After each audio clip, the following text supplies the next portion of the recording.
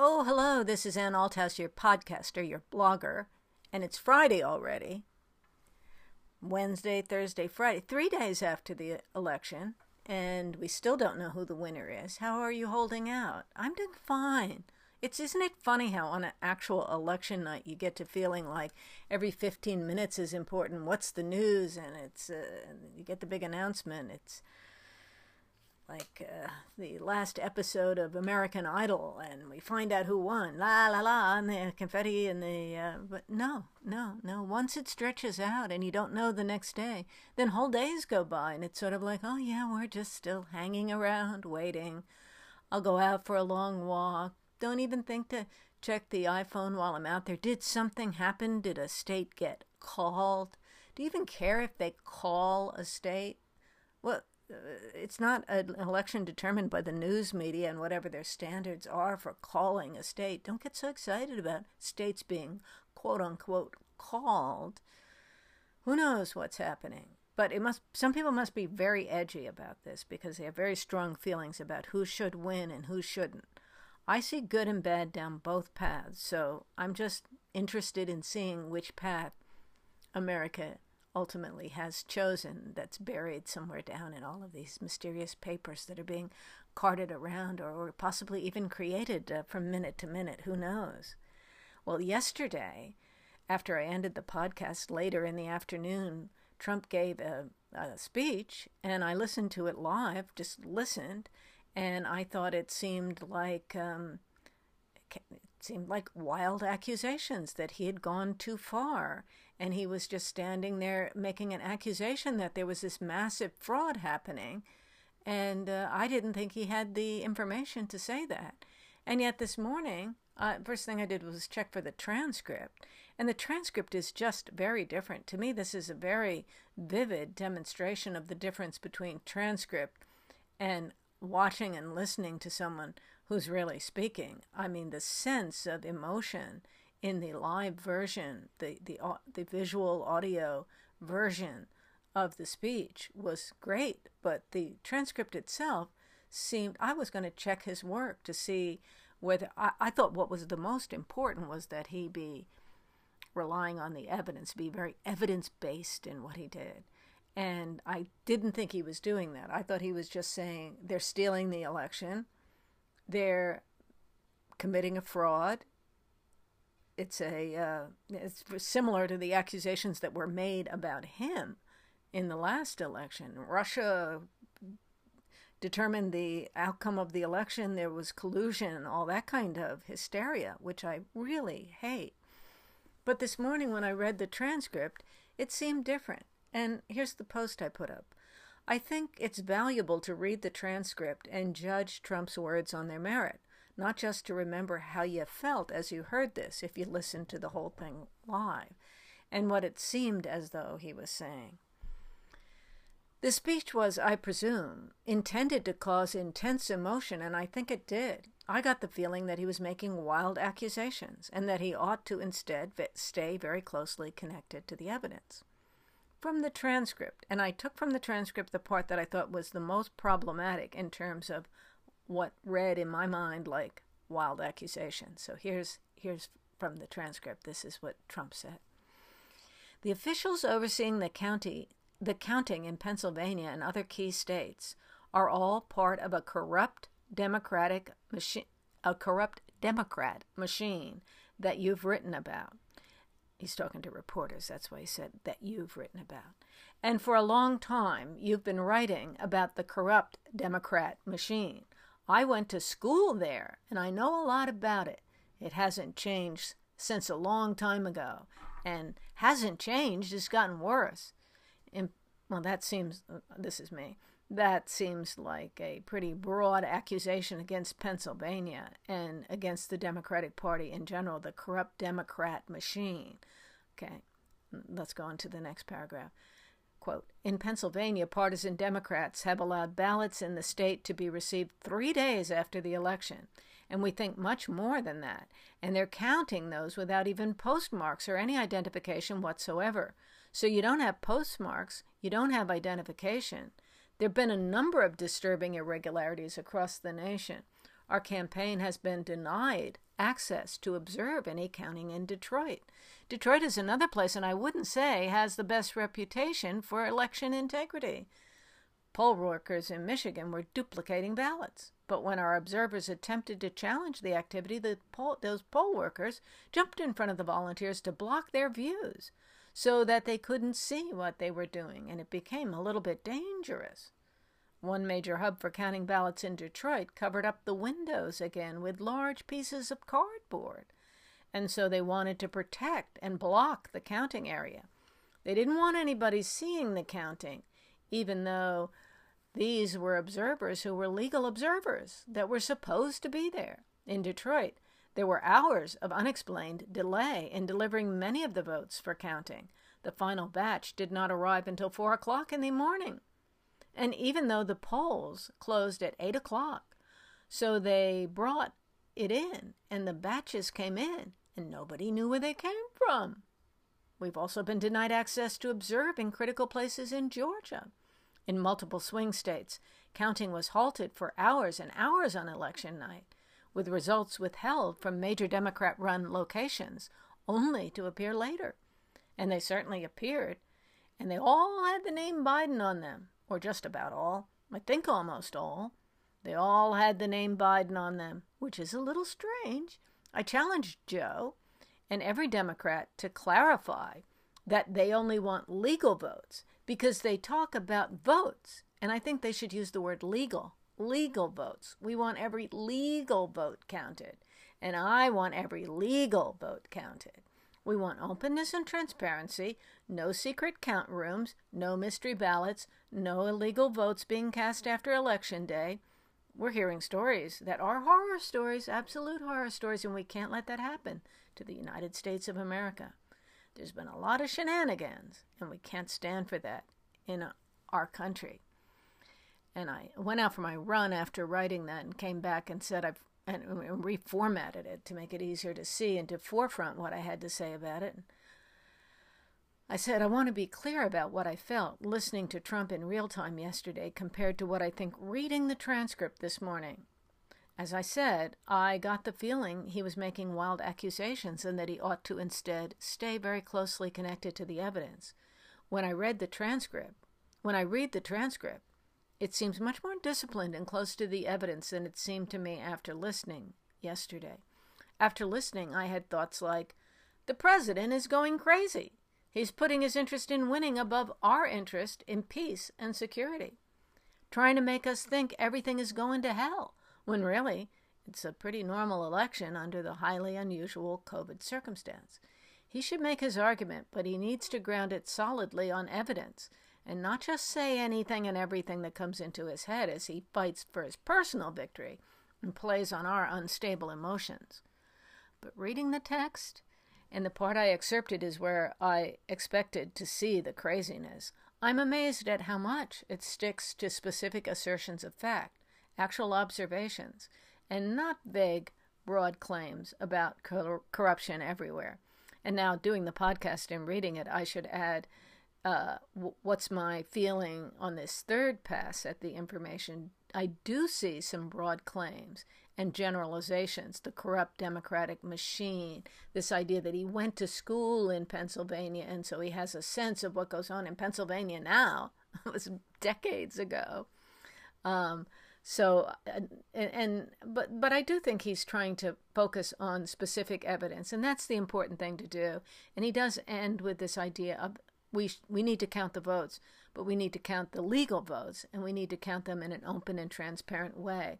So that doesn't seem crazy to me at all. But the feeling of the scene yesterday when watching it live, it really did have a craziness to it. But I think a lot of people react to Trump like that all the time, where they sort of, like when he was doing his COVID briefings every day, that there seems to be something about his style when he's in that White House mode, when he's at the lectern going on. He has this sort of droning quality to his voice, and maybe have a bit of a sense that he's in an almost hypnotic state where he's just going on, reeling things out of his mind.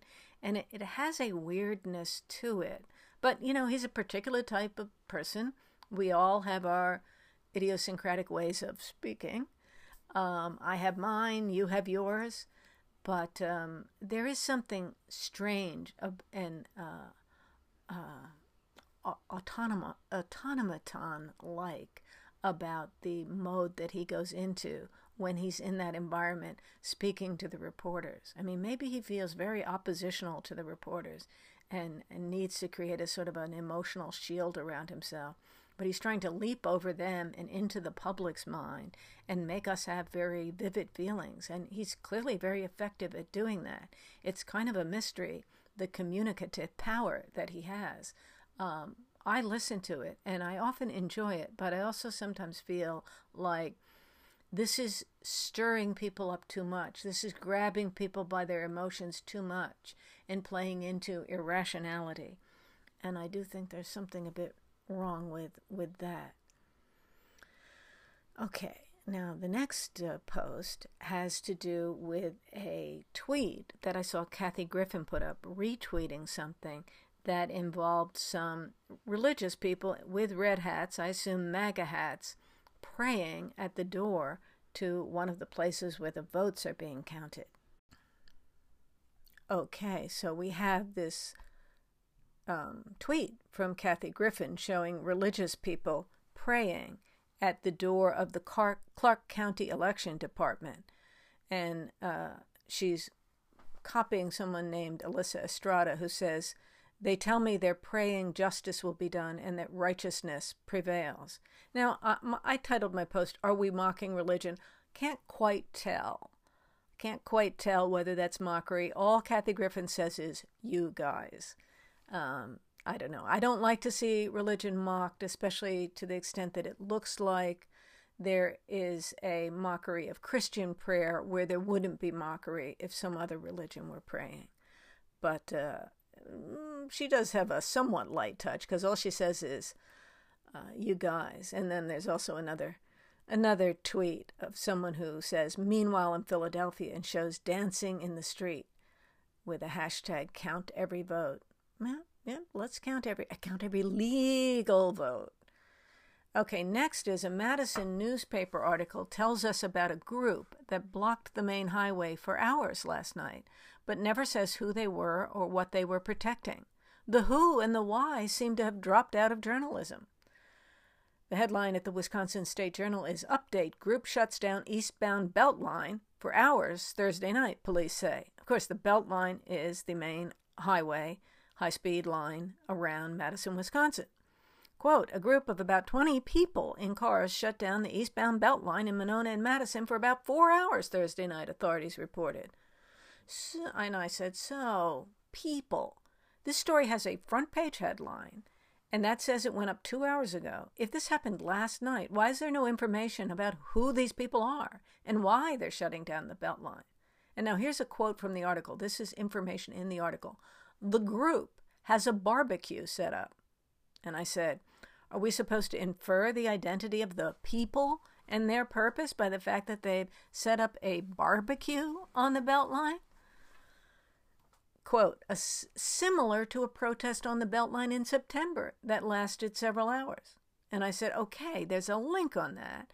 So if I pick up a hint that these people must have the same purpose as the people back in September, I can click through and find out who they were and why they did this, and then, if I choose, infer that last night's group had the same purpose. The linked article from September says, quote, "The protests stemmed from police-involved deaths, including that of Breonna Taylor in Louisville, and the Black Lives Matter movement, but it was unclear Thursday whether the protest was the result of a specific incident. In that protest, they set up grills, quote, set up grills on the highway." So you see the similarity between the two events. They closed off the highway, and they set up, in one case, a barbecue, and in the other, grills. Presumably the same thing. People are barbecuing. So it's a protest. The one in September stemmed from police-involved deaths, but was also unclear. They didn't really get more information about that one. And then this one, they're just saying, hey, look back and see what they did in September. They had grills back in September, and now they have a barbecue. How is that the way to report news? Here's an idea. Let's call it journalism. you employees of the Wisconsin State Journal could take it upon yourselves to walk up to the people who are barbecuing on the Beltline and interview them about what they are doing and why. If you find yourself wanting to write something like, quote, "It was unclear whether the protest was the result of a specific incident," unquote, you might see that as a clue that you ought to find someone who could clear that up for you. Your potential informants were glaringly right out there in the most public possible location. Why didn't you walk up to them and ask? Last night's incident ended at 10:45. This is a front-page news story. Why isn't the Journal ashamed to have such an incomplete, uninformative story about an incident that disrupted the city for 2 or I think it was 4 hours? Do they think they answered the question when they said that last night's group had a barbecue and the September protest, which stemmed from police-involved deaths, had grills on the highway? You shouldn't leave factual questions hanging like that. It's really disrespectful.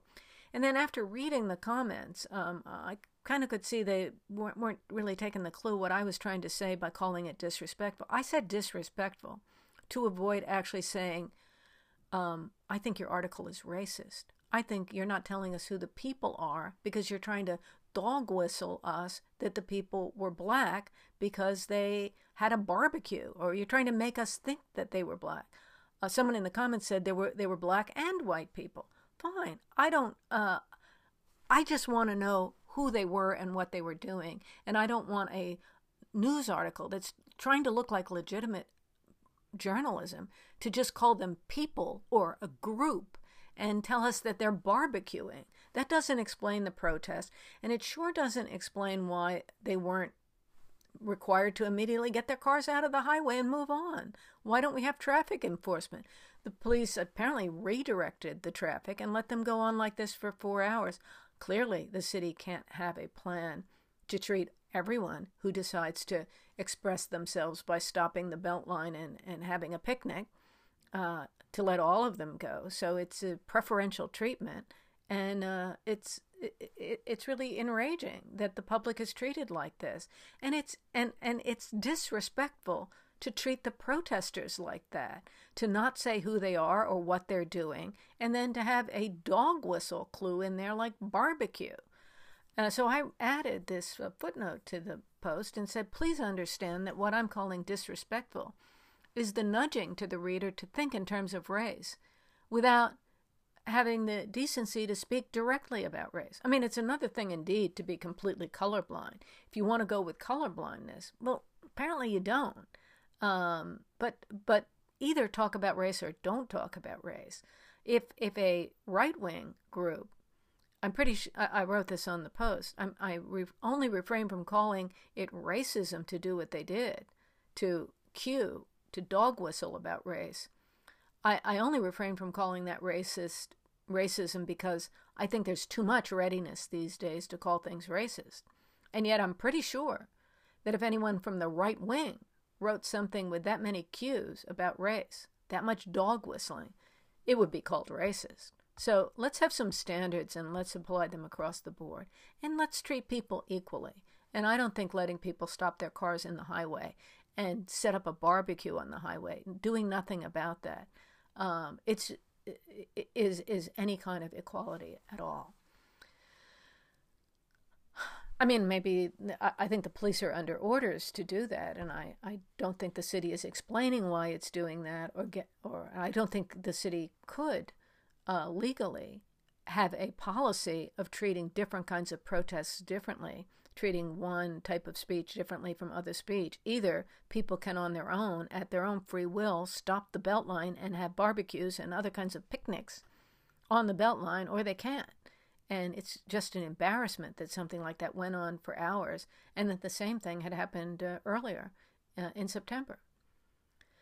Well, I see that Glenn Reynolds says he's quitting writing his column for the USA Today. He doesn't give any details, only directs us to a new column at the New York Post and says, quote, "The left is again showing that it can't stand anyone who disagrees.